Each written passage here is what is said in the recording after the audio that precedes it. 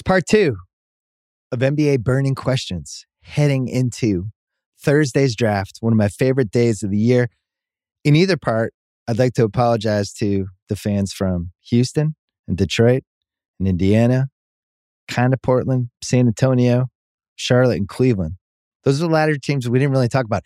Everybody else is covered in these 2 parts. It's all next. This episode of the Bill Simmons Podcast is presented by State Farm. If you've ever been in an accident and you're okay, but you know what happened, your first reaction is going to be, man, why did that happen? If you ever buy a new house or a new car or a new anything, there's this little rush you get when you're like, I did it. I made it happen. But really, the only words you need to remember are, like a good neighbor, State Farm is there. State Farm has options to fit your unique insurance needs, meaning you can talk to your agent to help choose the coverage you need, have coverage options to protect the things you value most, file a claim right on the State Farm mobile app, and even reach a real person when you need to talk to someone. Like a good neighbor, State Farm is there. Learn more at statefarm.com. This episode is brought to you by Simply Safe. Make this summer the best one yet. Invest in a Simply Safe home security system. I have one. I love it. It's a great way to protect your home when you're not there. You need one, especially during the summer. You know what burglars know? People go away during the summer. That's what happens. So when you're away, you want to make sure your place is protected. You want to make sure that you potentially have little camera things you can watch on your phone to see what's happening at your house, at your front door, inside. You deserve some peace of mind. Get it today with Simply Safe. Right now, get 20% off any new Simply Safe system with Fast Protect monitoring at simplysafe.com/BS. There's no safe like Simply Safe. We're also brought to you by the Ringer Podcast Network. Again, a new Rewatchables is coming Wednesday night. We did The Untouchables, me and Chris Ryan. Stay tuned for that. If you missed part 1, you can go find it. Talk to Kevin Clark, Kevin O'Connor, Raheem Palmer, John Jastrzemski, Big Waz. We talked about favorite things in the draft for the top 3 favorite players, best wings. Raheem gave us some MVP picks. JJ told us what might happen with the Knicks. Waz broke down Utah's precarious situation heading into Thursday. Part 2 coming up. Chris Ryan, Joe House, Rob Mahoney, J. Kyle Mann, Seerat Sohi, and Van Lathan talking about Kyrie. But we're going to cover more of the NBA side this time. What's Philly going to do? Where's Bradley Beal going? Could Miami make a play for a big star? Who are the wings we should be watching out for this draft? And who could have played in the finals we just watched? Do the Warriors need to do anything? And again, what the hell is going on with Kyrie? It's all next. First, our friends from Pearl Jam.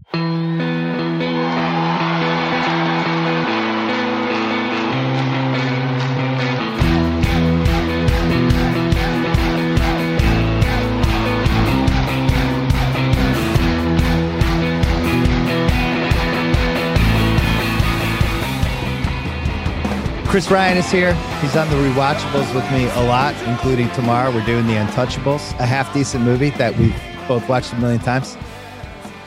Also a diehard Philly fan. The burning question for you, Chris Ryan. What does Daryl Morey have up his sleeve? What's going on with this guy? He's not going to be static. We know how he thinks. He wants to win the title. He's never won the title. He's never made the finals. What does he have up his sleeve? Let me ask you something. What do you think Daryl saw when he watched the finals? Do you think he saw like 2 teams that were led by multiple stars, or do you think he saw depth? Because I think that's the big question facing the Sixers going into the offseason is whether or not they're going to go hunting for a 3rd star, possibly at the expense of crown jewel Tyrese Maxey, or whether or not they're going to try and basically swap out their depth for more depth for better depth and kind of mimic what you saw to some extent the Warriors have there, which is they could use some combination of 7 to 9 guys in a much more productive way than the Sixers were. Because right now, I'm at that point where when you watch the finals, you had the luxury of having your team in it, but when you watch the finals, that looks like a different sport than the one that your team was playing, and you're just kind of I don't know what the roadmap is to that. I say this a lot, but the finals to me informs every decision I'm thinking about for draft and free agency.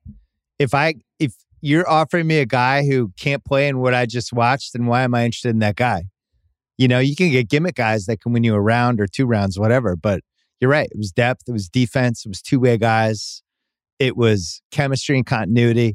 The irony is, if you traded Simmons for something else other than try to do the star model, you probably would have had some of the depth that you're talking about, right? If you do like Simmons for Buddy and Halliburton, it just feels like you've got a couple more pieces to throw. You've got like a couple of different combinations to try. Yeah. Well, you can't do that. You can't. The first decision is James Harden. What are you hearing? There's all kinds of weird rumors about Harden right now, about Philly trying to get him on a shorter deal, about maybe him exploring the free agent studio space. What, like Brian Wilson with Pet Sounds? Yeah, he's exploring a little bit. There's some San Antonio. He's always gotten along with Popovich. He always liked Texas. There's some Houston comeback stuff. No. I don't know what to believe. The Tillman Harden reunion? Oh, they're back. They're going to hash it out. Listen, if LeBron and Dan Gilbert can reconcile, I'm not ruling out anything. My guess is that Philly will sign Harden, but it will not be for the max. I think that would be insanity. Opt in and then 2 years on top. So he gets his opt-in year, and then I think they're going to do 2 more years extension. And walk me through the Philly fan base as they react to that news. I think that as long as it's not the full 5 year or the full, I guess it would be the 5 year. If he opts out, then he can get the 5. I think everybody is like comfortable with it. We made our bed. This is who Daryl traded Simmons for. He knows Harden better than everybody. We all saw that he had basically 5 good games in him in the second half of that season. I was basically on acid after those 5 games. I thought it was like the coolest thing I'd ever seen. And then it all fell apart. He was pretty like useless. Maxey became the second best player clearly on that team down the stretch. And then Tobias might have usurped Harden in the playoffs. So it's just kind of like, it is what it is. It just can't be for 4 years. It can't be that this long-term commitment to him. And you're convinced Maxey stays on the team? Unless they go for this Beal deal that weirdly people have divined from Windhorst's appearance on Greeny, where it was like, he kind of like laid out a scenario in which like the Sixers were looking for additional talent. And then there was like, it was basically intuited from something Windhorst said that like that was Beal, and it would have been Tobias and Maxey for Beal. Tobias and Maxey for Beal. Mm-hmm.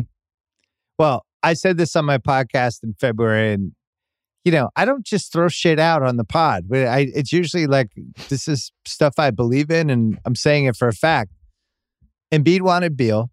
That was always what was going on. And, the front office was pushing for Harden. Then Beal got hurt, and it's made the decision for them.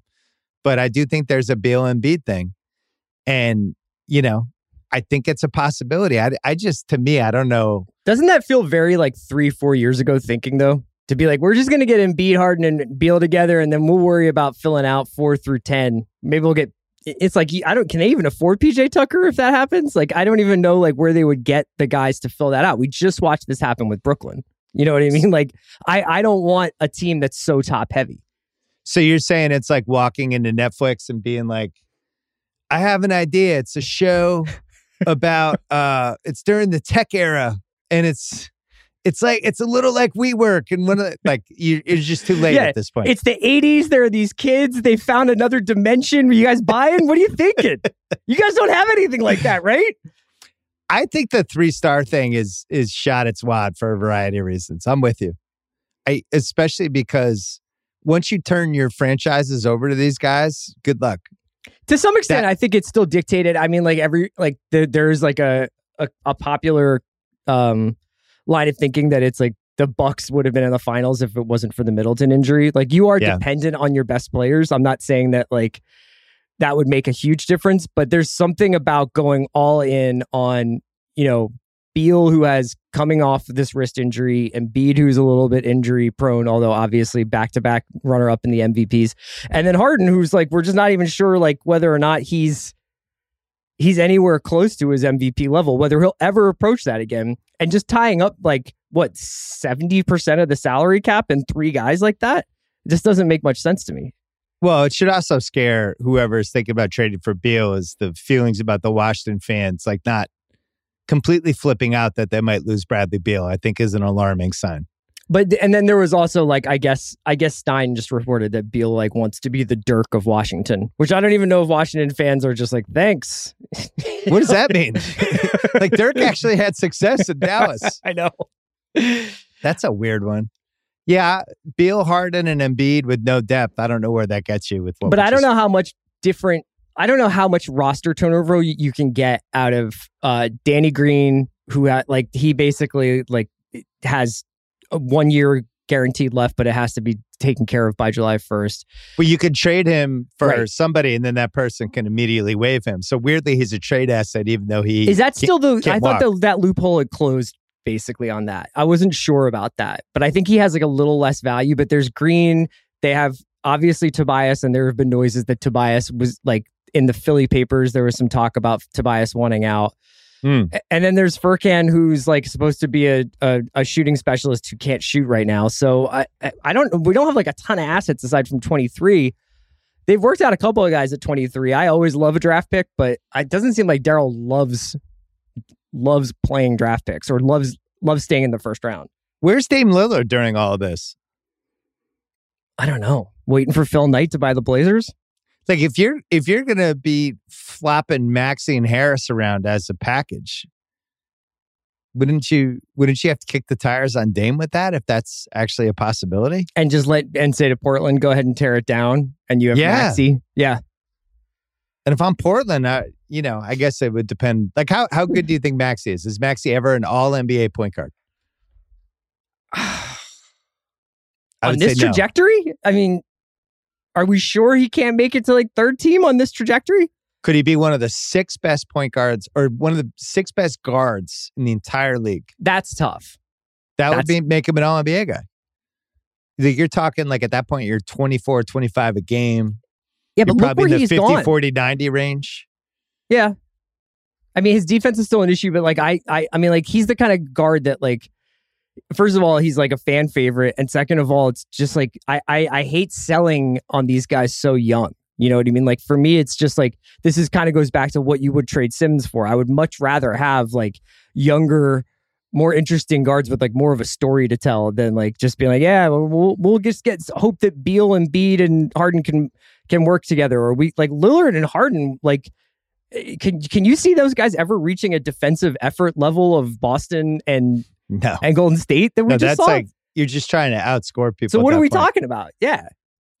What's interesting about the Philly fans I know, including you, is that there's this feeling like, well, Daryl will figure it out. He's one of the best. I get to do this because he made fun of me on Twitter this week. We've been friends for a long time.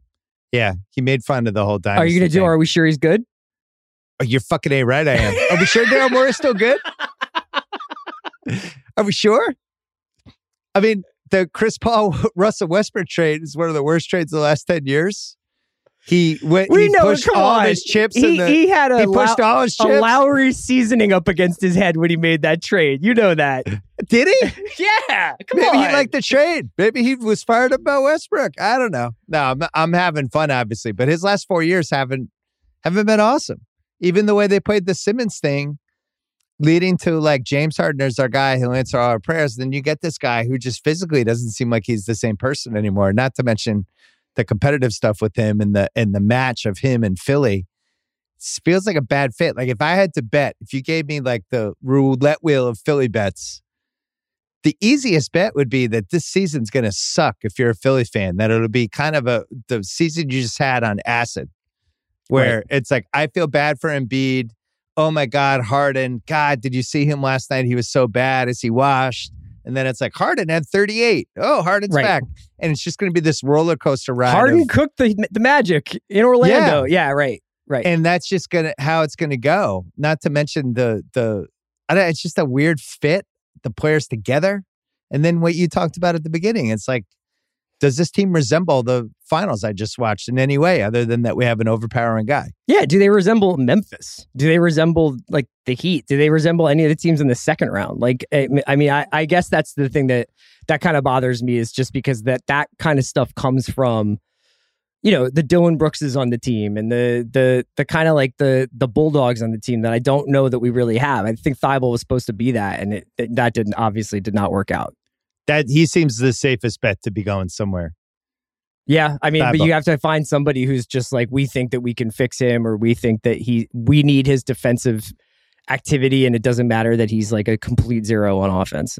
Just put The him in the dunker bummer spot. is losing Seth in that trade when he was the guy who, out of anyone you've ever had, fit the best with Embiid for whatever reason. Yeah, I mean, the first like, the guy who best fit the best combo? with Embiid other than JJ. I will say that I don't know if Seth is like.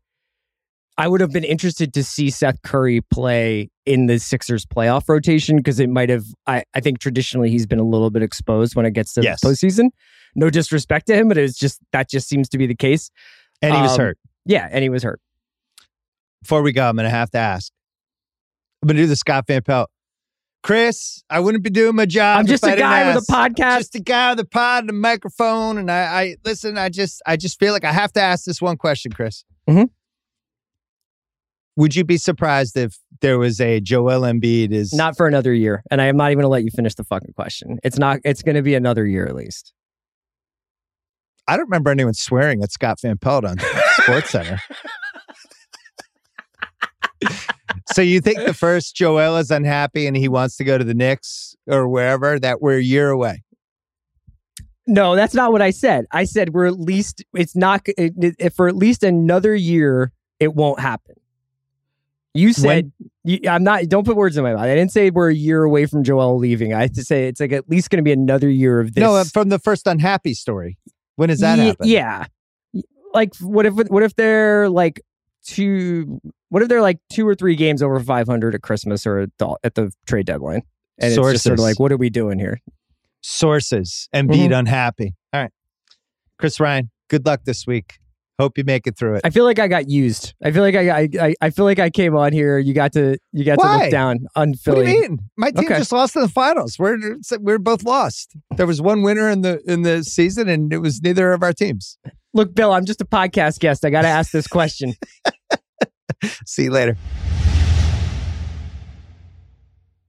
This episode is brought to you by Simply Safe. Summer is all about fun vacations, but I know that being away from home can be stressful. So many things can happen. That's why I like to recommend Simply Safe, award-winning security that can help give you peace of mind when you're away. The only thing you should worry about while you're on vacation is having too much fun. I have it in my home. It's great.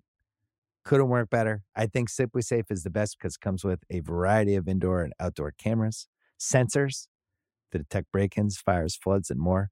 It's backed by 24/7 professional monitoring for less than $1 a day. It's given me, my family, many others real peace of mind. I'm waiting to have it too. Try it out. A 60-day money-back guarantee. No contracts right now. Get 20% off any Simply Safe system with Fast Protect monitoring at simplysafe.com/BS. That is Simply Safe with 2 S's. simplysafe.com/BS. There's no safe like Simply Safe. All right, we just talked about Bradley Beal and the Sixers and whether that was possible. Let's go to the world's preeminent Bradley Beal expert, Joe House. Here That's to talk me.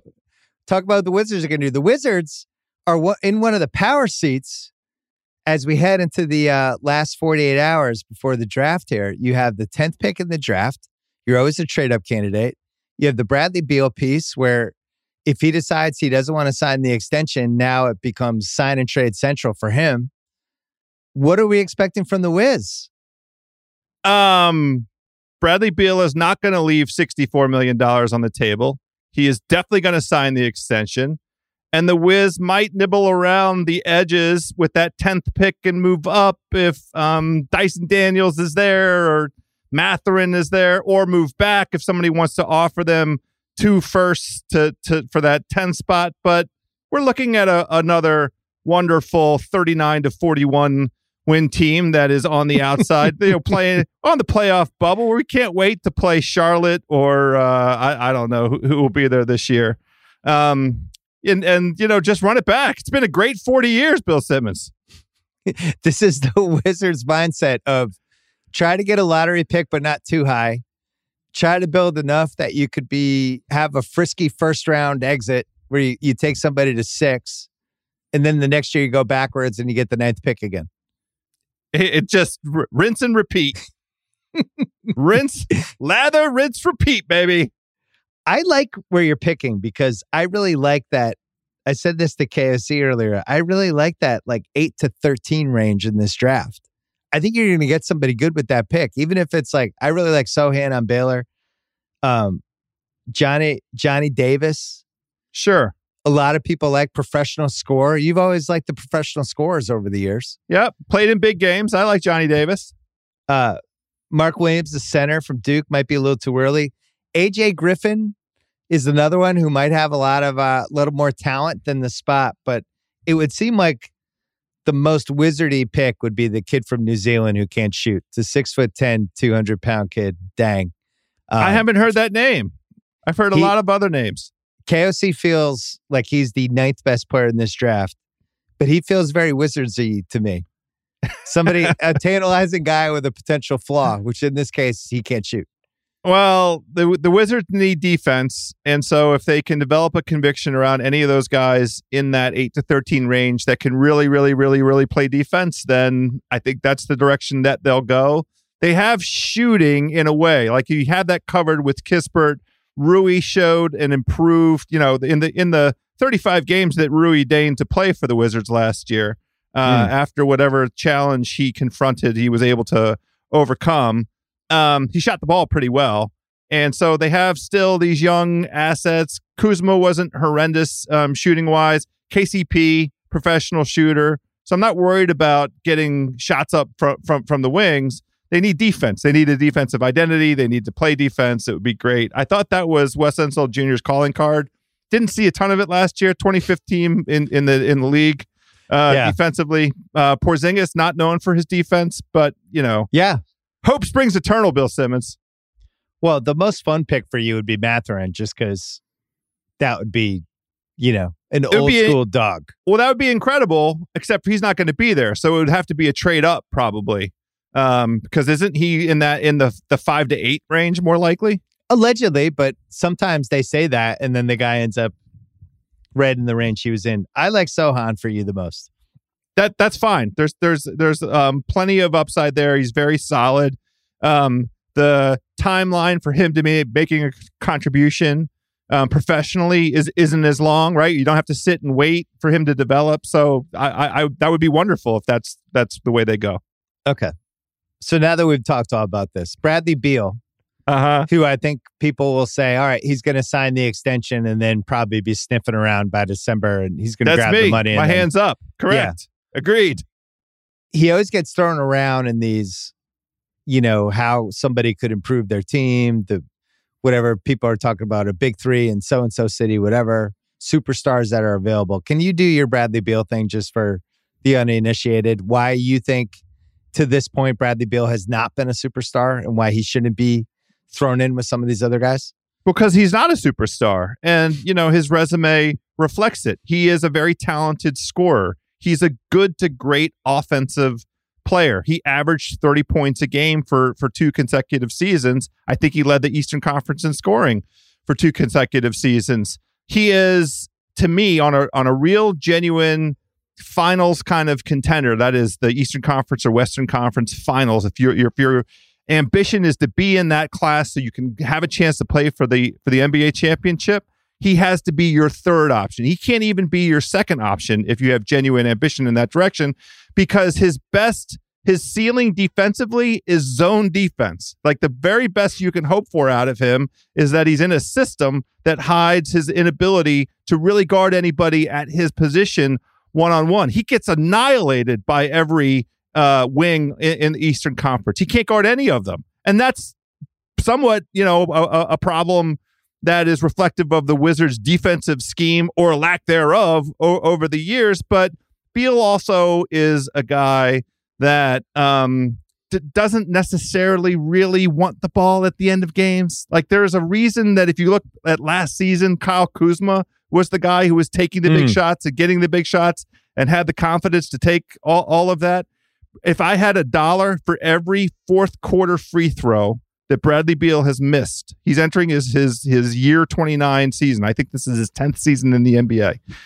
Fourth quarter free throws are, to me, among the most invaluable, assets. He in games like, if you ran all the advanced metrics or whatever, games within 7 points or something in the fourth quarter, he loves to miss those fourth quarter free throws that would make a difference potentially in the outcome of the game.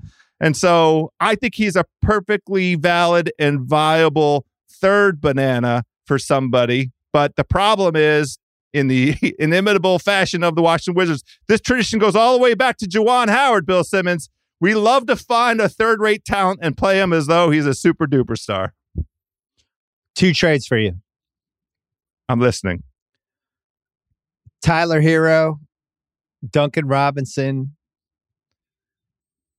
and one other contract for Beal. Do I get any picks? You get some picks. Got to have some picks. You want some picks? Yeah, got to have some picks. Got to have, because that, I think advances the ball a little bit. Now, you have to have a really strong belief in the idea that you can corral Tyler Hero. Tyler Hero thinks very highly of himself. The 6th man of the year. He feels like he's starter caliber, starter quality. He would be a starter here in Washington. That much I can confirm. But, you know, what kind of chemistry might he have with the other young players on Washington? And what is the goal if Tyler Hero is your best player or your second best player? What is the goal? What's the ceiling for that team? The problem with that trade is I think Lowry has to be in that trade. Oh, God, no. And then you would have to give a contract back and it gets complicated. This next one doesn't get complicated, though. It's just Tyrese Maxey and Tobias Harris for Bradley Beal. I would do that in a heartbeat. Absolutely, positively. I've been saying it for as long as anybody would listen. I think Tyrese Maxey has the ability. And every Sixers fan in my life says, go F yourself. Go jump off a building. We're not giving up Tyrese Maxey under any circumstances. They all believe in Maxey. And that's because that dude has got that dog in him. You mentioned that just a little bit ago. He definitely has it. And all the Sixers fans recognize that. I feel like the Sixers fans think that's too high a price to pay for Bradley Beal. Yeah, I think you would have to throw in Kispert or one of your wings in that trade to even make that a real conversation. But yeah, for what it's going to cost Beal, it's going to be like what? Because it's sign and trade, it would be $250 million at that point. Yes, correct. $254. Pretty steep price. Feels like it, doesn't it? Big contract for a guy whose best attribute is he was here. Would you describe 30 him points as a game? It's fine. Would you describe him as durable? Well, I mean, the other than he had a wrist injury this year, 40 games running up to this, he has been pretty durable. He has been, decently viable. He did not have the same kind of complicated injury history as John Wall. Can I zag against you on Bradley Beal before we go? If you want, go ahead, take a shot at it. I went to that Game 7, aka the Kelly Olynyk game in 2018.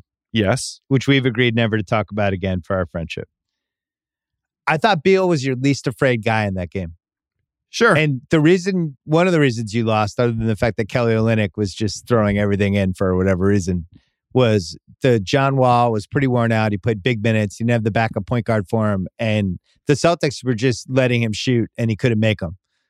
Beal, I thought, was awesome in that game. Or at least that's my memory of it. And then you look at the last couple years, right? Wall gets hurt. The 20 season just ends. And then we have the bubble. The Westbrook season. He played basketball with Russell Westbrook. It was just the two of them. They ended up making the playoffs. It's the last successful moment of Russell Westbrook's career as a basketball player. I don't know. Has he been in the greatest situation, I guess would be my question. Definitely not, but we can't go 5 years back and say his performance in that series 5 years ago is the true version of him. 4 years ago. 4 years. Pardon me. I mean, but it feels like there's a lot of evidence since then. Yeah, that might play a role and play a factor in how you think about him and what his contribution might consist of. I just think if you take the pressure off of him by putting him alongside a super duper star, he might be super effective because he definitely has the skill set. He can get to the basket. He can finish most of the time. He can sometimes he's not very well respected by the refs, but he's respected enough. He gets some calls. In Boston. Doesn't get super duper star calls, but. All right, before we go, you have 35 seconds to explain to people why they should trade for John Wall on an expiring contract. Because he hasn't played basketball in 2 years, and haven't you watched the YouTube videos? The guy is jumping through the roof. He's jumping through the ceiling. He's got his bounce back. He's got his spring back.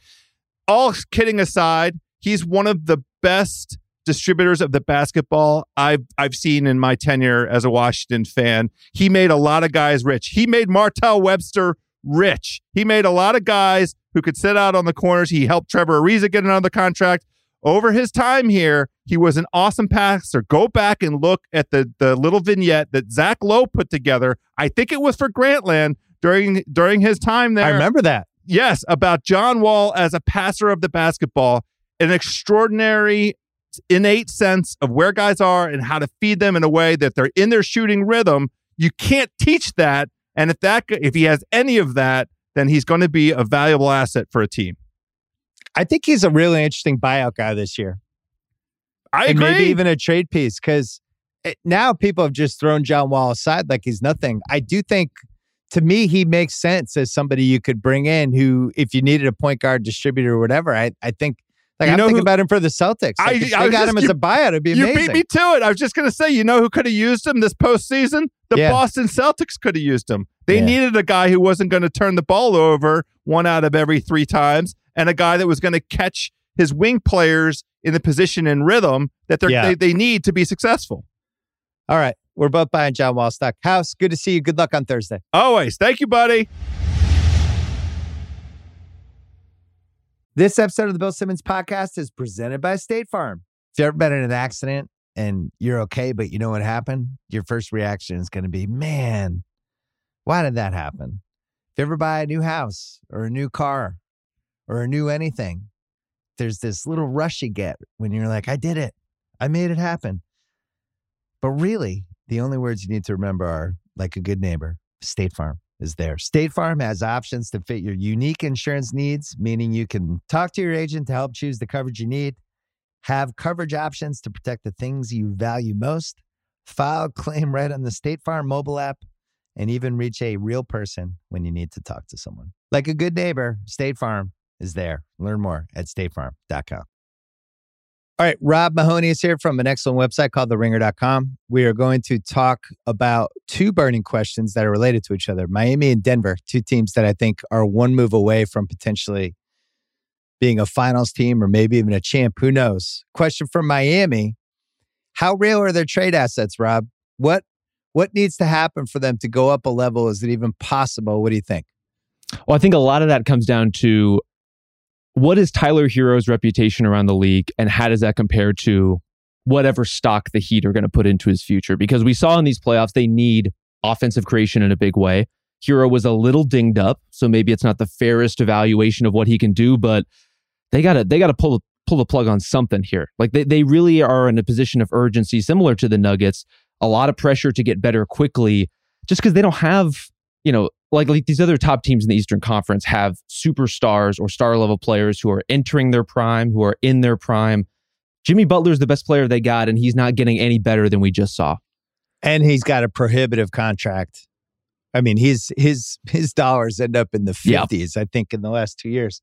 So Hero's contract, first of all, he's an RFA a year from now. And he's very tradable. He's in like the 4 range. Totally. They have Robinson, who I'm sure they're going to try to move. He's 16.9 next year, and he's got 4 years left, so it escalates. Kyle Lowry's 28.3 and 29.7. So the Hero thing, because I agree with you, I think he would be the centerpiece of a trade. I was messing around with the trade value list, which I think I might actually post-draft unveil. But I had him in a list. And by the way, I'm not finalizing this, but this was the group. And I don't even know what the ranking is. It's just a tier that I think he's in. You tell me if he belongs in this tier. If it's the wrong tier, he should be a tad higher.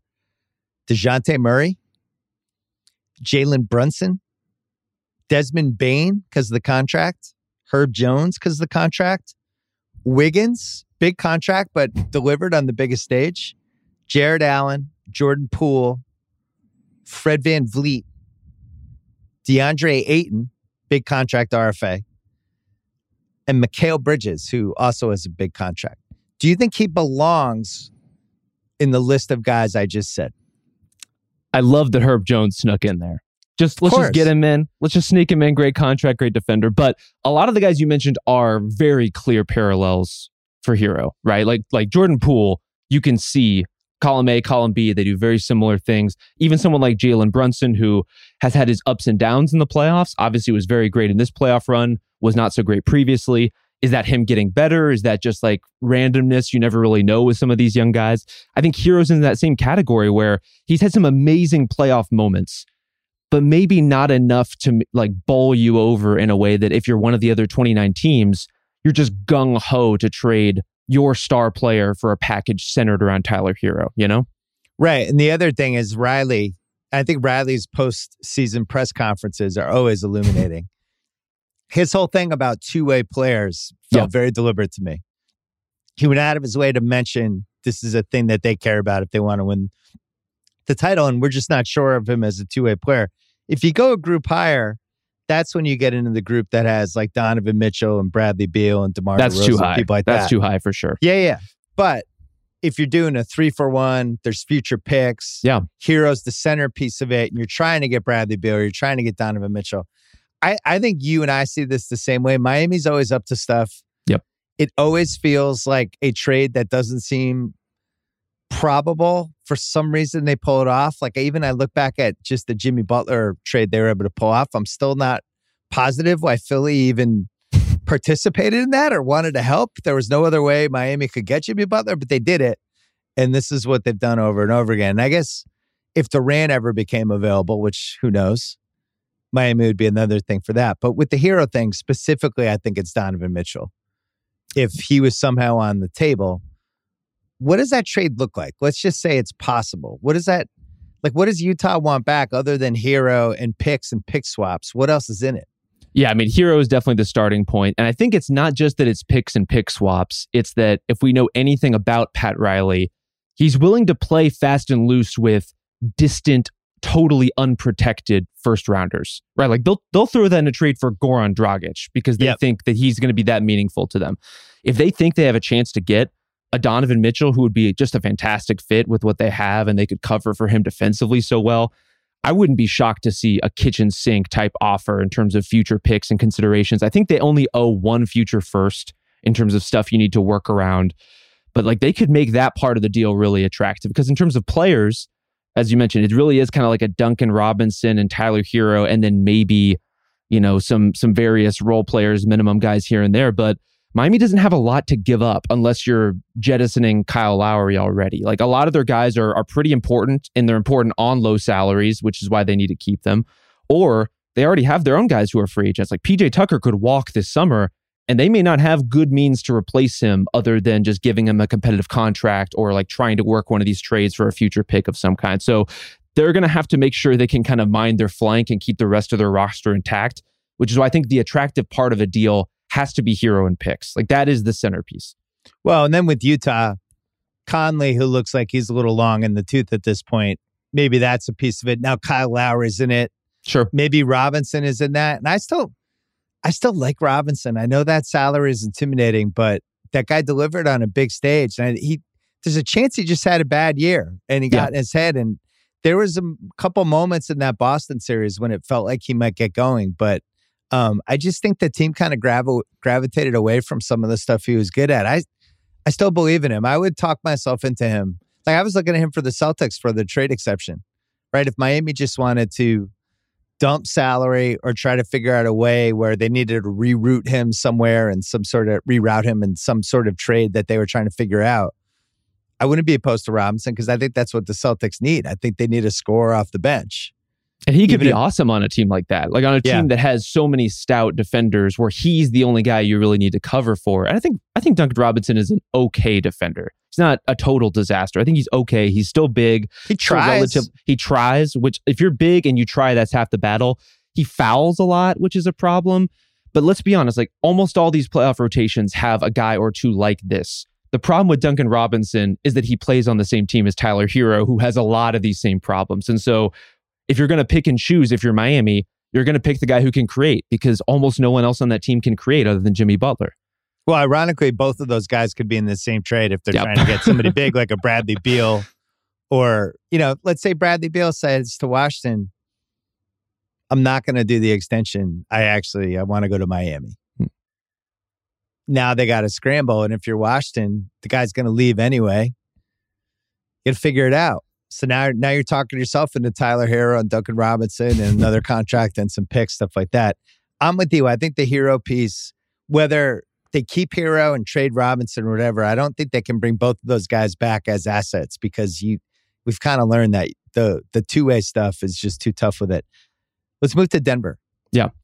So Denver's assets are a little different. They just traded for a second pick. They got Gordon at $20 million. They have Will Barton as an expiring at 14.3, and they have Monty Morris at 9.1 and 9.8. There's already been stuff out there that they're looking around. They're a little more positioned for a big trade than I realized. They had the opportunity to get Drew Holiday, a year and a half ago or whatever, and they could have put together a better version of the trade Milwaukee made, and they just didn't want to do it. And then they got Aaron Gordon for a pretty cheap price when you look back at what they gave up. But they haven't really gone all in. And the problem for them is Jokic, who's a free agent after this year, Porter, Murray. That's it. You're at the salary cap already. So if you want to add one more big piece to that, Gordon probably has to be in that. What else do you see with them? What are the moves for them? Well, I think there's kind of a philosophical question. You say, they have these pieces to go all in. Will they go all in? Like financially speaking, is this a team that's prepared to do that? Because as we've seen in ways small and large, from are we going to convert this two-way guy into a full-time player on our roster to are we going to let Tim Connolly, our president of basketball operations, walk out the door for essentially financial reasons? And if they're not willing to pay, potentially to add salary, to pay big into the tax, to behave like a contending team, then I think a lot of kind of the commentary and the lip service we've seen so far about being, stewards of Nikola Jokic's prime years, that's what that means. Like you have to be willing to pony up financially to make those kinds of things work. And that's where the future of guys like Monte Morris come into question. The future of guys like Will Barton come into question, Barton's a guy he's meant a lot to that franchise, and I think had a very specific and personal relationship with Tim Connolly, who is no longer running that team. So maybe all of a sudden he is available in a way that he wasn't previously. There's all these kinds of like mid-level pieces for them that could be jumbled together into a deal to spring something loose. And that begs the question of what you think exactly they need. And it doesn't seem like they have the Jokic pressure, even though he's a free agent in the year, because there's been stuff out there that as soon as they could do it in July, 5 years, $260 million. I would say it's a bargain. Yeah. At his age. That'll work. His production. The Porter contract is ultimately what's going to sink or swim this team. However they try to figure out these other pieces. If he's not going to be able to stay on the floor, that's just a huge miss. Because I don't think Murray and Jokic and then just trying to cross your fingers on some of the other stuff, it's not going to be enough. I do feel like if I were them, I would be really aggressive. Yeah. I would be I'd use Gordon and I'd use whatever other contracts I had and future picks. Because the next 5 years of picks, I have Jokic, especially if he's going to agree to extension. So I know none of those are going to come back to haunt me unless he got hurt. So can I go all in? Can I get a fourth guy for these that's better than Aaron Gordon? Because I don't know, from what you saw of Aaron Gordon for a year and a half, do you feel like that's your answer as the number 4 guy in a championship team? Because That's what makes it so tough is like the initial signs were so great when Murray and Porter were healthy. And it's like, how much are you clinging to that 15 game sample size or however many games it turned out to be before this guy started dropping out of the lineup? Because when you relieve the pressure on him, I think he can be a really good player. But we've seen, especially in the playoffs, like asking him to be a big time creator against good teams, that's too much for kind of what his skill set is. And that's why whether it's him, whether it's cobbling together some of these other role players they have, like I think Morris is a guy who is at the intersection of a lot of their questions. Like if you're bringing back a point guard in Jamal Murray who's missed so much time, and you have a young up and coming guard in Bones Highland who's going to be wanting more minutes and pushing for more minutes, does that make Morris more essential or more expendable? I honestly don't know. Yeah. And I mean, I just lived through it with this 24 Celtics playoff games that I'm going to need like another month to unwind from the stress of it. But man, as that series keeps climbing and you go to the next round, every flaw you have, the teams just pounce on. Grant Williams was a disaster in the last 2 rounds. Like he was a disaster. Like his stats was rebounding, wasn't scoring, wasn't shooting. Part of the reason was teams were just going, You're just not getting corner threes anymore. You're never going to see one again. What else do you got? Yeah. And Grant Williams like, I don't really have anything else. I'm a 6'4" power forward. You're going to take away my corner threes? Fuck. And I think with Gordon, that's what I think. Like, if you're going to put together 4 rounds, at some point, teams are just going to go, hey, please knock yourself out. We're giving you that shot every time. He just hasn't proven he can make it. So before we go, more likely to make a big deal, Miami or Denver, in your opinion? Miami. I mean, I think Miami is probably more likely to make a big deal on a year-by-year basis than almost any team in the league. Like, they're always in these conversations for one reason or another. Riley's like, I'm 78. I don't got a lot of time left. Let's go. All right, Rob Mahoney. Thanks as always. We will see you on TheRinger.com and on The Ringer NBA show. It's as a new show tomorrow. Good to see you. Thanks, Bill. This episode is supported by State Farm. If you've ever been in an accident and you're okay, but you know what happened, your first reaction is going to be, man, why did that happen? If you ever buy a new house or a new car or a new anything, there's this little rush you get when you're like, I did it. I made it happen. But really, the only words you need to remember are, like a good neighbor, State Farm is there. State Farm has options to fit your unique insurance needs, meaning you can talk to your agent to help choose the coverage you need, have coverage options to protect the things you value most, file a claim right on the State Farm mobile app, and even reach a real person when you need to talk to someone. Like a good neighbor, State Farm is there. Learn more at statefarm.com. All right, Seerat Sohi is here from TheRinger.com.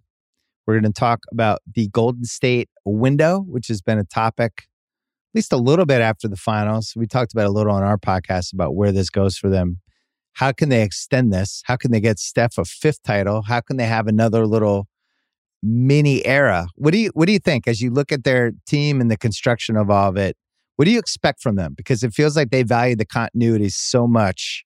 It's hard to tinker with that, but at the same time, this is a franchise that is always really aggressive at trying to get better. So what do you see? I can see pretty much everything working out for them, right? Like, you have Steph and Poole, that's pretty much working out. Somehow, by some measure, he's become like Steph when he needs to be. Right. That has like player development. I think implications for the future. Like, just let a guy shoot, and maybe he can actually do that. And you kind of go down the line, and I think what we wanted to talk about essentially was Draymond, right? And they've been able to replace both Draymond and Iguodala defensively. They've been able to replace the physicality. Like, Looney at times in the playoffs was better than him on the offensive glass, and then Wiggins, Peyton coming in for like the more of the isolation defense stuff. But the one thing that kind of sticks out to me is like they don't really have anybody to do the one thing that Draymond does better than everybody else, which is like combine that with his transition ability, with the playmaking, with like just being one of the smartest players in basketball. He's kind of like the chain that makes it all go, because he can do that unique combination of things. Yeah. And looking at Game 6 especially, but the last half of the Celtics series, that second quarter in Game 6, that was Draymond fueled. That's like two offensive rebound tips by him, and transition outlet, go. Very few players in the NBA can do that, and that's the one thing where I wonder. I'm like, okay, well, obviously their cap situation is they can't really add much. And that's the one thing I look at. I'm like, I don't know if you can replace this internally. I agree with you. I was thinking halfway through that series that win or lose, that might be the move. I'd be wondering if they would have the balls to actually trade Draymond and mess up the core. But the fact that he turned it on like he did in 5 and 6, it made me so mad. All of us in the arena were like, really? He's going to start hitting threes and grabbing rebounds and pushing. He looked like Draymond from 2016 again. Mm-hmm. Were you like immediately afraid in the first quarter when he hit like that banker coming off of a roll? It was like he never hits that like right angle. It's a really high skill shot, and it just went in, and I was like, oh no, the focus is here today. Well, and then the fact that he immediately was like, I'm shooting this, which he just didn't seem really comfortable with, even the decision to shoot. So yeah, I think whatever Kerr did in Game 4, it worked. It lit a fire under him. He was awesome. So yeah, so he's under contract for one more year, then he's got a player option for the next one. And I think they stick with this group. Then the big things will be Peyton and Porter. How can they bring those guys back? And then you figure if we're like a super contender, we're going to get one semi-old person chasing a ring that is going to pop over just for maybe take a discount for 1 year to come play with us. And that'll be, I don't think they'll bring Porter back, but in that Porter spot, maybe that's like the 33-year-old guy who's never made it or the shooter or whatever they go. Or that PJ would be my Tucker, guess. Possibly, right? He just opted out. Right? PJ Tucker would be a good one. But what did he make? Like $7 million plus last year? Yeah, I think he was around 7.5. I guess you probably got to spend that money on Peyton, right? To bring him back. I think Peyton has to come back. That was I thought as soon as they unleashed him in the series, because I think, what did he miss game 1? They lost. Comes in game 2, and it just felt like every time he was out there, their team was complete. And defensively, I thought he just the worst possible scenario for the Celtics, and the fact that nobody in the team could dribble. Yeah, it was weird though, because there was a moment where he came back in game 2, and then game 3 he kind of had low minutes, and it felt like Tatum had kind of figured him out. And then, Tatum, it just seems like ran out of gas, and maybe that's what happened. But it felt like, wait, these guys are kind of bigger and stronger, and this might be a problem for the Warriors. But then you're right, like he was awesome for them. And he's actually the one guy where I look at and I think maybe he's the guy that can internally replace Draymond. He's the closest guy, I think, just because he has a playmaking history. He used to be a guard, but even that still feels like a bit of a long shot. It's just that like extra bit of IQ and decision making that you have to have. He's probably the closest though. Yeah, I think they figured out from their Kelly Oubre experience, everybody that we put with Steph has to have a real understanding for ball movement and what Steph does. And if they can't fit in that, they're out. Yeah, and the defensive IQ too. I'm so glad you brought him up, because he's kind of like the perfect example for why the Warriors have to be so specific in free agency, regardless of who they get, right? Like whether it's, you're going to go for a superstar or, just try to add somebody as a 15th man, like they really have to understand everything. Because you even see it with the guys they've been successful with, right? Like you watch Wiggins on the court, and he's not on the court with like Iguodala or Peyton or Draymond, and all of a sudden, like there's a couple backdoor cuts that are being left on the floor, and there's sometimes that Curry's wide open. You're like, get it to him, but he's not going to see that. He can't see the other side of the floor when he's on one side. Yeah, there's that weird osmosis thing that happens to some of that stuff too, which I've always been fascinated about with basketball, where if you play long enough with people with the high IQ, you end up emulating some of the stuff they're doing just by osmosis. Especially passing and ball movement are the two things that just seem to transfer. Defense is effort more than anything. And I think most people, unless they're just completely incompetent, if everybody else is trying way harder than them, they're going to raise their thing. But the passing the ball movement, it's really funny. Like you end up on the wrong team where everybody stands around. You end up standing around. And you end up everyone's moving. You feel like an idiot if you're not moving, and Wiggins is like the perfect litmus test for this, because Wiggins is Minnesota versus the guy we saw in the finals are like two different people. Yeah, I wonder if it's just a matter of watching the same film over and over again, seeing like, oh, that guy made that pass. Like I can probably make that pass too. Like if I was watching Draymond over and over again, this is something that they all kind of do, right? Like Looney figured out how to master the dribble handoff, basically, and like rescreen. And then you saw Peyton like give Curry a reposition screen after, I think Curry drove and kicked, and then Peyton could have taken a 3, and then he didn't because Curry was relocating, and that's something that he learned with Draymond. So I wonder if that's really interesting, like the basketball IQ by osmosis thing. The Warriors are kind of like, if it exists, the Warriors are kind of the best example for it. It's insane how much this team, like on the even like their bench, can look like pretty much just a little bit of a worse version of their starters at their best. Right. The first time I thought about this was the 80s, because I thought McHale and Worthy on the Celtics and Lakers are two people that if they had just gone to normal teams, I don't think those guys would have been passers at all, especially McHale, because McHale was like a black hole. But if you're just with it every day, you start seeing the angles the same way, and you realize like, oh, if I'm going this way, then this will be open, and it just kind of opens up to you. And watching in person the way they moved for Curry, I've just never seen anything like it. It's like they had like almost a form of a cheat code.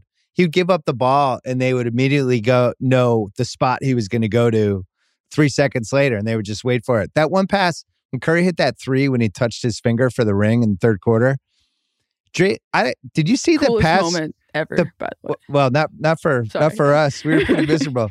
Draymond threw a pass, and it was like, I don't even know how to describe it. He was dribbling up, and Curry was behind him, and he just threw a bounce pass to this open area, and Curry came up and caught the bounce pass and shot it. But to me, that's 9 years together. And so going back to what they're going to do this offseason, every piece has to just fit into that, because that's their biggest advantage now. The league's going to be better next year. The West is going to be better. In a lot of ways, this was just became a super wonky year with all the injuries and teams that were either a year behind where they should be or a year past where they should be. Next year's going to be much harder. Yeah. Maybe Wiggins' development is a little bit instructive as well. Like, who is the Draymond toiling away on a small market team or on on a bad culture team that you could turn into the next great playmaker? Because that's a skill that I think that unless you're on a good team, it doesn't really get unlocked. Right. That's a tough one.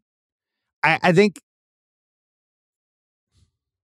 you think of like Draymond in 2013, where he was basically, we considered him the same way you would consider like Grant Williams now.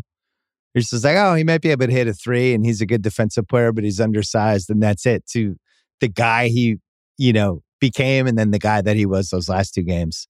I don't know if those guys are out there. I think teams have I think people felt like Aaron Gordon had another level on him, right? And then it turns out he kind of is who he is. So I don't know. Yeah, Grant's a great example of that too, because he has some of the ingredients to be kind of like a replacement or like the next Draymond type, but there's also just like, I think he's just a little small. And he's also not, he's just really, the last two rounds were really bad for him.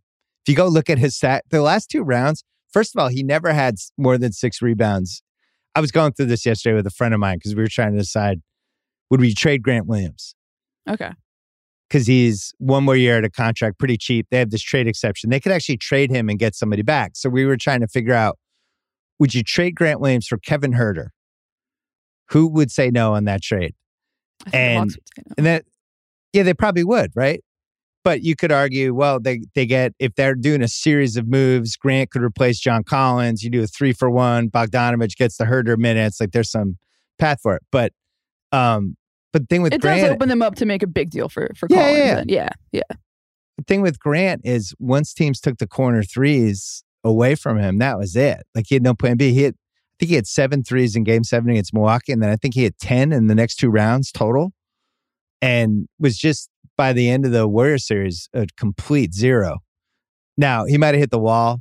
They still need him for a Giannis series. He did a great job against Durant. There's Eastern matchups they need him against, but I think what we thought of him coming out of the Bucks series versus what I think of him now is definitely lower. Yeah. Well, how much do you think is that is development though? Like 2-3 years from now, could he end up being that guy? I don't think he has the passing. Yeah, that's probably fair. And also, that's the trickiest part about all of this. Yeah, right? It comes down to that. Yeah, definitely. He could probably be a better 3-point shooter. I don't think the size thing is a real issue. Like, the Warriors were just jumping over him in that series. It was pretty rough. What do you think about PJ Washington? For the Dubs? Yeah. Let's say now Looney's come up as a guy that the Hornets are interested in. So let's say you try to bring him back as a sign and trade. So you're trying to keep PJ Washington at like that $5 million. You trade. Yeah, I think he's still got another year on his deal. Yeah. The problem for giving up Looney is he was pretty durable in a couple of those runs. Like, he played every single game this season. And if I'm the Dubs, I just like the fact that I know I get 20 minutes a game out of this guy who knows how to play with all my dudes. Yeah. I just think, with their payroll, I guess that's going to be the question for the Warriors, right? Like, are they going to go like $500 million into revenue? They're going to be at 4 next year. I don't think they care. Easy. Yeah. I mean, it seems like they don't. And I mean, they make more money than any team in the league. And Joe Lacob is Joe Lacob. So maybe they won't care. But if they do, then I look at Looney's kind of the guy that, as much as I loved what he brought in the playoffs, and there are moments that, without him, I don't think they would have survived. does Wiseman just replace him next year? Do you hope that that's the answer? And that would be my answer. But at that point, what's the point of Wiseman? If you're paying Wiseman almost $10 million a year, but then you also have to pay Looney to give you all the 20, 25 minutes a game Wiseman was supposed to give you, then what's the point of Wiseman? Yeah. We have to go. It was good to see you, Seerat. Good to see you too. All right, J. Kyle Mann is here from The Ringer.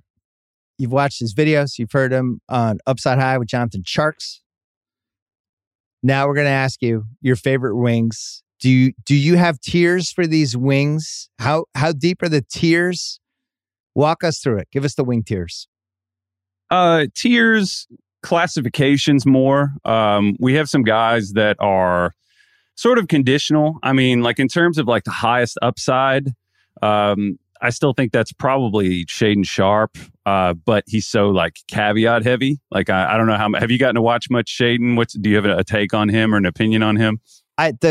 He's going to get a GM fired or he's going to get a GM an extension. He's one of those guys. There's just not enough footage on him.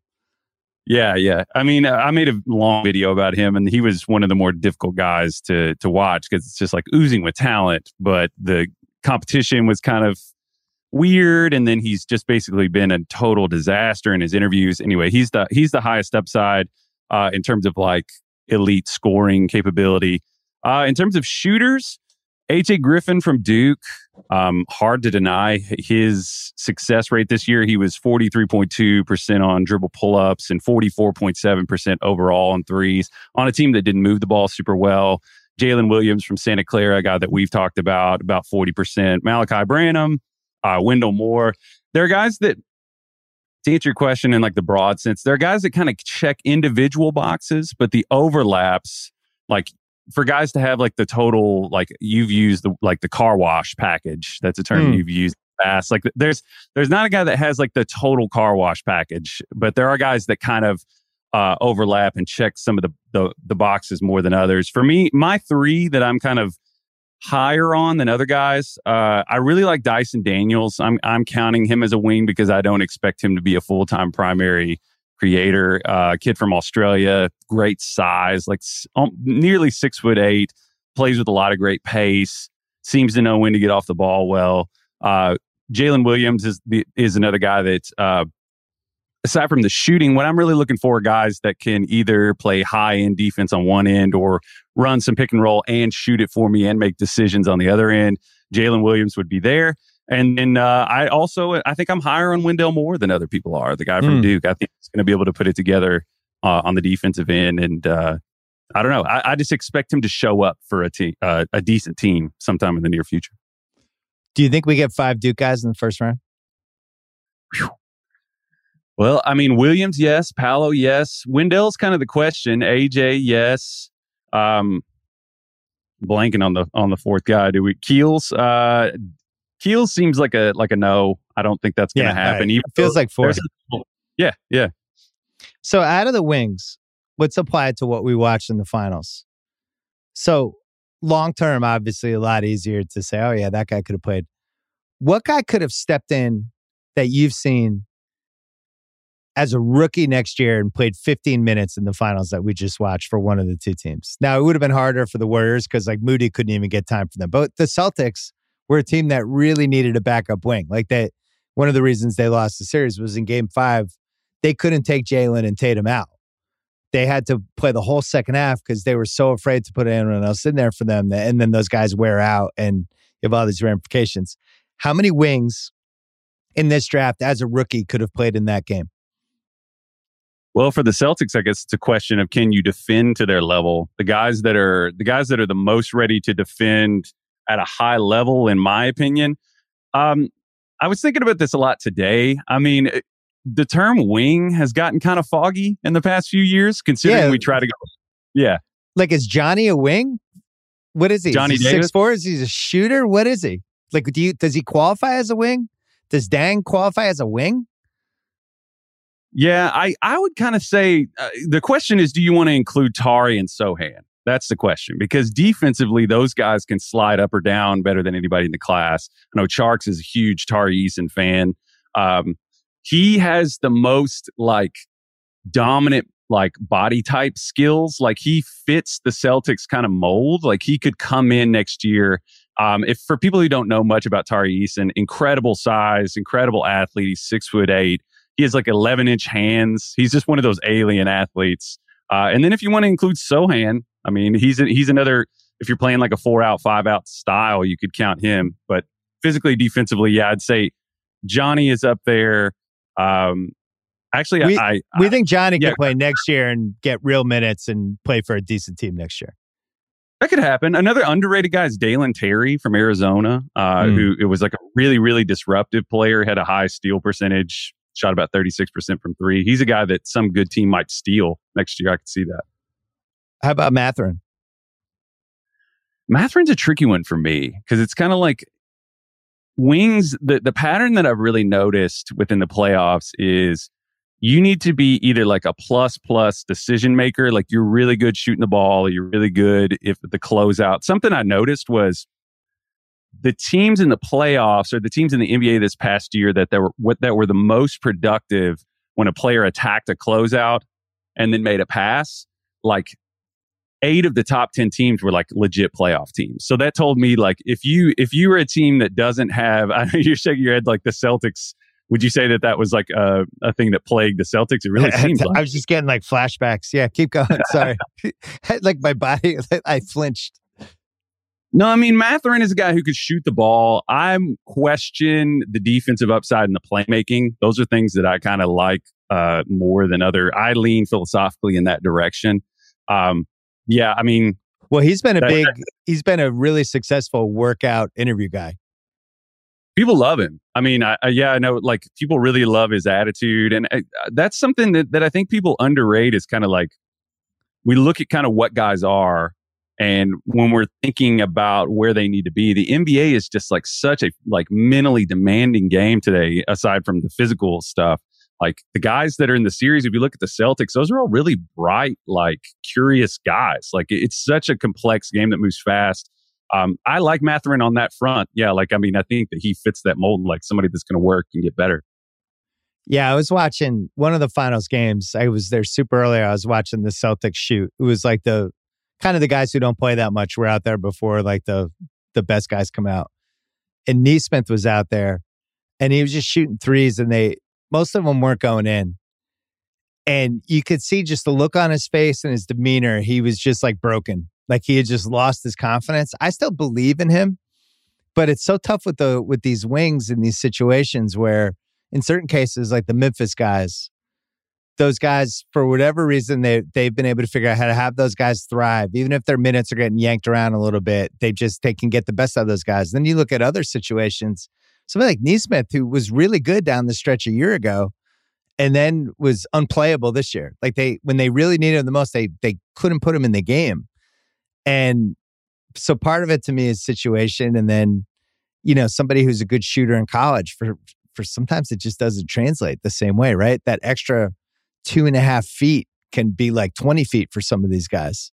Yeah, for some guys, they have to recalibrate how fast they shoot. That's an underrated thing about the NBA game. That's something you really pick up on in person that people on TV, I don't think necessarily notice as much. When you're at eye level with these guys, like say you can be an incredible shooter, but if you don't shoot fast enough and you don't shoot high enough, even they're like great shooters that come into the NBA and have to make legit adjustments to their mechanics.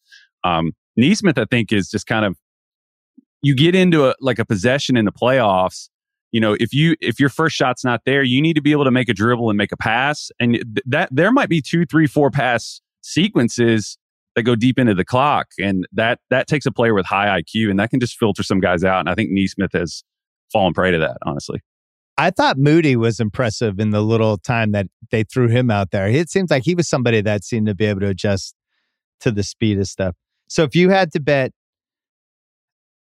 big picture for this draft, who do you have for 1, 2, 3 right now?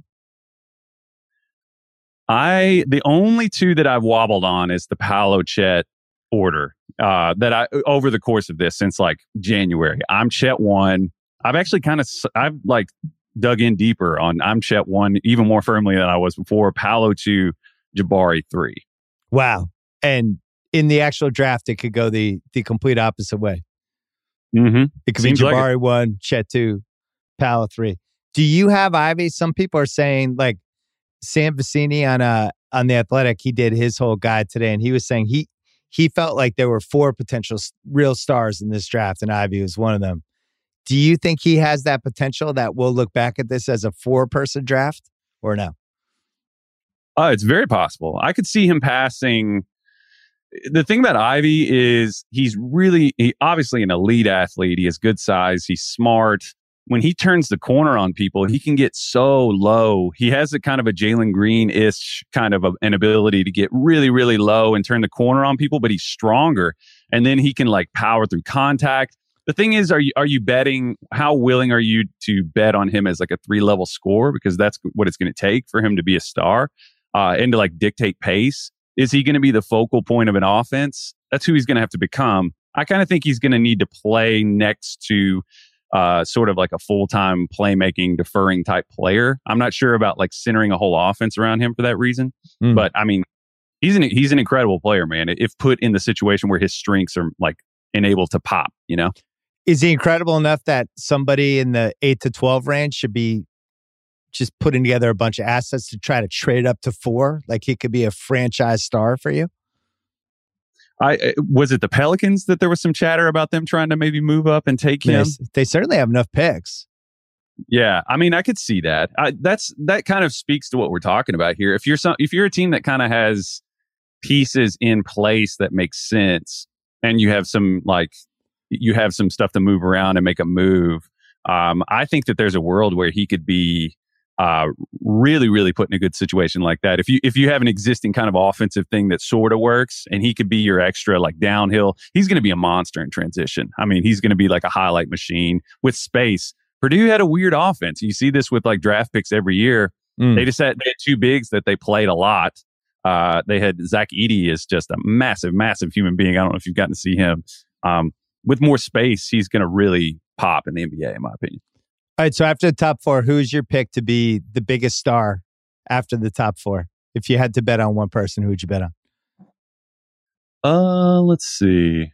After that, in terms of like being like an offensive primary, I don't know if I have any guys that like this draft has a glut of players that are kind of no one is really popping. Like I said, Shaedon has that type of talent. Yeah. I could see Duren he's young. I could see Duren becoming like a really valuable defensive piece because Sharks and I were talking about on Upside High that's going to come out tomorrow, I believe. We were just talking about like 3-level defensive guys, people that can get out there like a Time Lord type player who can guard, all sorts of positions, really strong lob threat. I could see him becoming like a defensive superstar like that. I think Ty Washington's value has been pushed down a little bit. Ooh. I know. I know you're grinning, but it's like the Cal phenomenon. The thing that I've like been laughing about, I'm just like, we do this every year. Are we really going to do it again? This kid who is like a really fluid scorer and can pass the ball. He's kind of like, if you think about it, like guys playing in the finals, like Jordan Poole played in the finals. He was in a good defense that could protect him and in a scheme that could like protect him. But Ty is a guy that I think has a lot of offensive talent too. He's been underrated.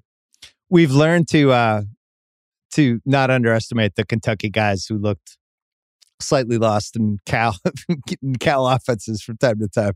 There's certainly been a slew of them. All right, Kyle, we'll listen to you on Upside High tomorrow, and I'm sure we'll be hearing from you on Thursday night. Thanks for coming on, as always. My pleasure. All right, we promised 10 burning questions heading into Thursday's draft. We have a special bonus question and a special bonus guest. Van Lathan is here, the world's preeminent WTF NBA expert that I know. The Kyrie Irving situation is just getting weirder and weirder. He's putting out teams that he might want to play for, is being reported. The Knicks, the Clippers, the Lakers. And the question remains, as always, would you want to be in business with this guy? So I come to you.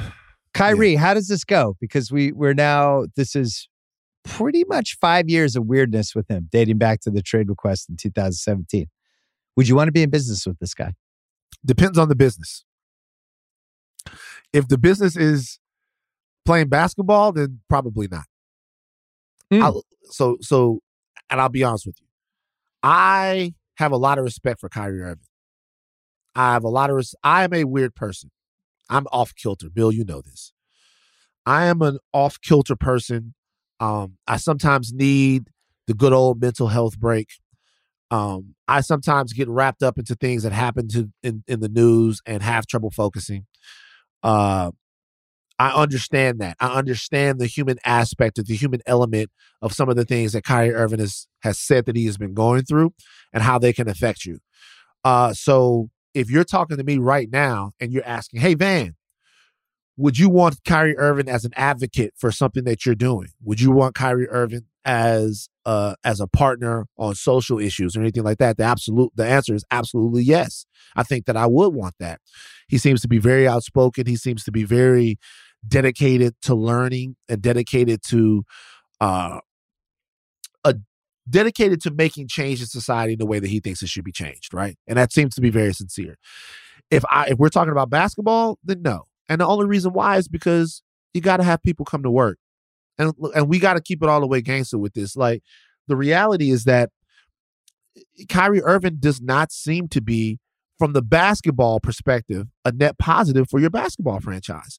And that's just the reality of the situation. The reality of the situation is, I'm not talking about whether or not Kyrie Irving is a net positive for society, because you could still litigate that if you want. There are a lot of people who agree with him for his stance last year. There are a lot of people who agree with him on a great many things. But if we're talking about, as a basketball owner dude, paying upwards of $150, $200, $250 million to somebody, is that going to make you better and get you closer to an NBA championship? Forget about the NBA championship. Forget about that, because that's the highest level of the sport. That's the highest level of sports, winning the NBA championship. Forget about that. Yeah. Is Kyrie Irving going to make your team a more attractive, watchable entity? Probably not. I mean, the reality is, like, if you go over the track record, probably not. He's probably going to bring, from what we've seen on the court, a lot of distraction and exactly the type of talk and the type of discussion that a functioning organization doesn't want. So, I mean, as much as people, as much as it, because I think the guy is a cool dude and an interesting guy. He's very interesting, but no, the answer is no. It was interesting to hear the Nets talk about him at the end of the season press conference after, when Sean Marks was basically saying, we want to find people going forward who will put the team above themselves. Yeah. And that's the issue, I think, with Kyrie, is he carries himself more like he's a tennis player or a golfer. Right. Like that the way he behaves, him missing games, whatever's going on, him having a weird press conference. I've been making this point for 3-4 years. Every time when you're one of the best players on the team or the best player, that stuff has ramifications every time you do something that's a little off the beaten path. That's why everybody loves Steph. Steph's he's like this boat that just goes straight ahead and you know what you're getting, and he just wants to be on a good team. He's not going to tell the front office what to do. He's the most kind of weirdly reliable star we have. He's just the greatest shooter, and that's who he is. And that calmness, I think, really helps with the team. And Kyrie is the opposite. He's the boat in Sleeping with the Enemy. It's all of a sudden, it's like, oh, I didn't think it was going to rain today. Oh my God, I'm holding on for my life. I might get knocked overboard. And I just think teams see that and they're like, do we want to be in business with this? Well, look, you're looking at what seems to be like clashing sort of perspectives, right? What people want, what fans want, and what organizations want. They want players that have a just burning desire to be the best. Just a burning desire to be the best. And not just a burning desire to be the best, but a burning desire to prove it. What you want essentially out of an athlete is an athlete that would hate to win by forfeit. You want somebody that wants to go out there and say to everyone, I'm the best and I can prove it every single time. And sometimes that irrationality, right? Like you talk about Kobe, the Mamba mentality, whatever is in front of me that even has a shred or an inkling that I am not the best basketball player on the court, I must destroy, right? The first thing you got to be is like available to do that. You have to be there. There's a bunch of other things you have to do. I remember reading this article about Kobe. As soon as he would come off the court, he would start icing everything. His whole body was about the next game. His entire body, say what you want about Kobe Bryant, his entire life was about the next second, the next minute on the basketball court. I'm going to ice everything. I'm going to go right into treatment, and I'm going to come back, give it all for 48 minutes, and then do it over and over and over again until my body physically says, Kobe, you can't anymore. Like, you can't do it anymore, right? You don't have an Achilles anymore. You can't do it anymore. And that's the baseline for greatness. The baseline for reliability is not putting the team above you, putting the team even on equal, like, footing as you. Kyrie, the team is beneath him, it seems like sometimes. He's like angry to be a employee of a team. Yeah, it's like I'm not even talking about if you can't put the team above you, that's fine. There are a lot of players in the NBA who aren't willing to do that, right? Those guys typically don't win a lot, but a lot of guys are, I'm going to get out there, I'm going to spend a little bit, get my money, get out. It seems like with Kyrie, the team is beneath him. Like, they're paying him a lot of money, and he's annoyed that he's being asked to play basketball. My brother, that's your job. So as much as he's annoyed by the infrastructure that comes with being a basketball star too. Dealing with the press, dealing with people that make money off of talking about him, dealing with the fans who feel like they can yell at him at games because they paid for a ticket. All of that stuff he seems burned out about too, which I don't think is a good sign for his long-term viability as a star. So look, I am completely on board with everyone that says, hey, let Kyrie be Kyrie. But the reality is we live in a world, and the world that we live in, everybody has to deal with consequences of the decisions that they make. And one of the consequences for Kyrie Irving right now is no one thinks they can count on him. And that's fair. That's fair. That is a completely fair assessment. I don't see how you could look at what's going on the last couple of years and have and come to any other determination. Like, it doesn't seem like you can count on him. It seems like as the wind blows, so will Kyrie Irving. So it's nuts. And the people that are probably entertaining even the possibility of going back into business with him are people who are desperate. Like, I'm sure the Lakers would be happy to get into business with Kyrie Irving if they get rid of Westbrook and throw some picks and whatever, but they're also desperate. They don't really have any chess moves left. But if you're like, I don't know, Dallas, and can't do it. I'd always talked about the double sign and trade with Brunson for Kyrie, but then ultimately, if that doesn't work, I've now squandered a year, 2 years, whatever of Luka, and now I'm kicking myself. Dallas can't do it. The only reason why, if you're the Lakers, it seems like, obviously, and everyone knows this, anyone who's paying attention, the last time Kyrie was with LeBron James, there seemed to be enough of a foundation and enough of a system and a big enough leader there to where he was like in some way a contributing basketball player who's under control. I don't want to say it like that. He's a grown but man. he could float in and out of situations. He could take a game off and it was okay, and then he could come back in and put up 45 on whoever. And it's like, oh, there's Kyrie.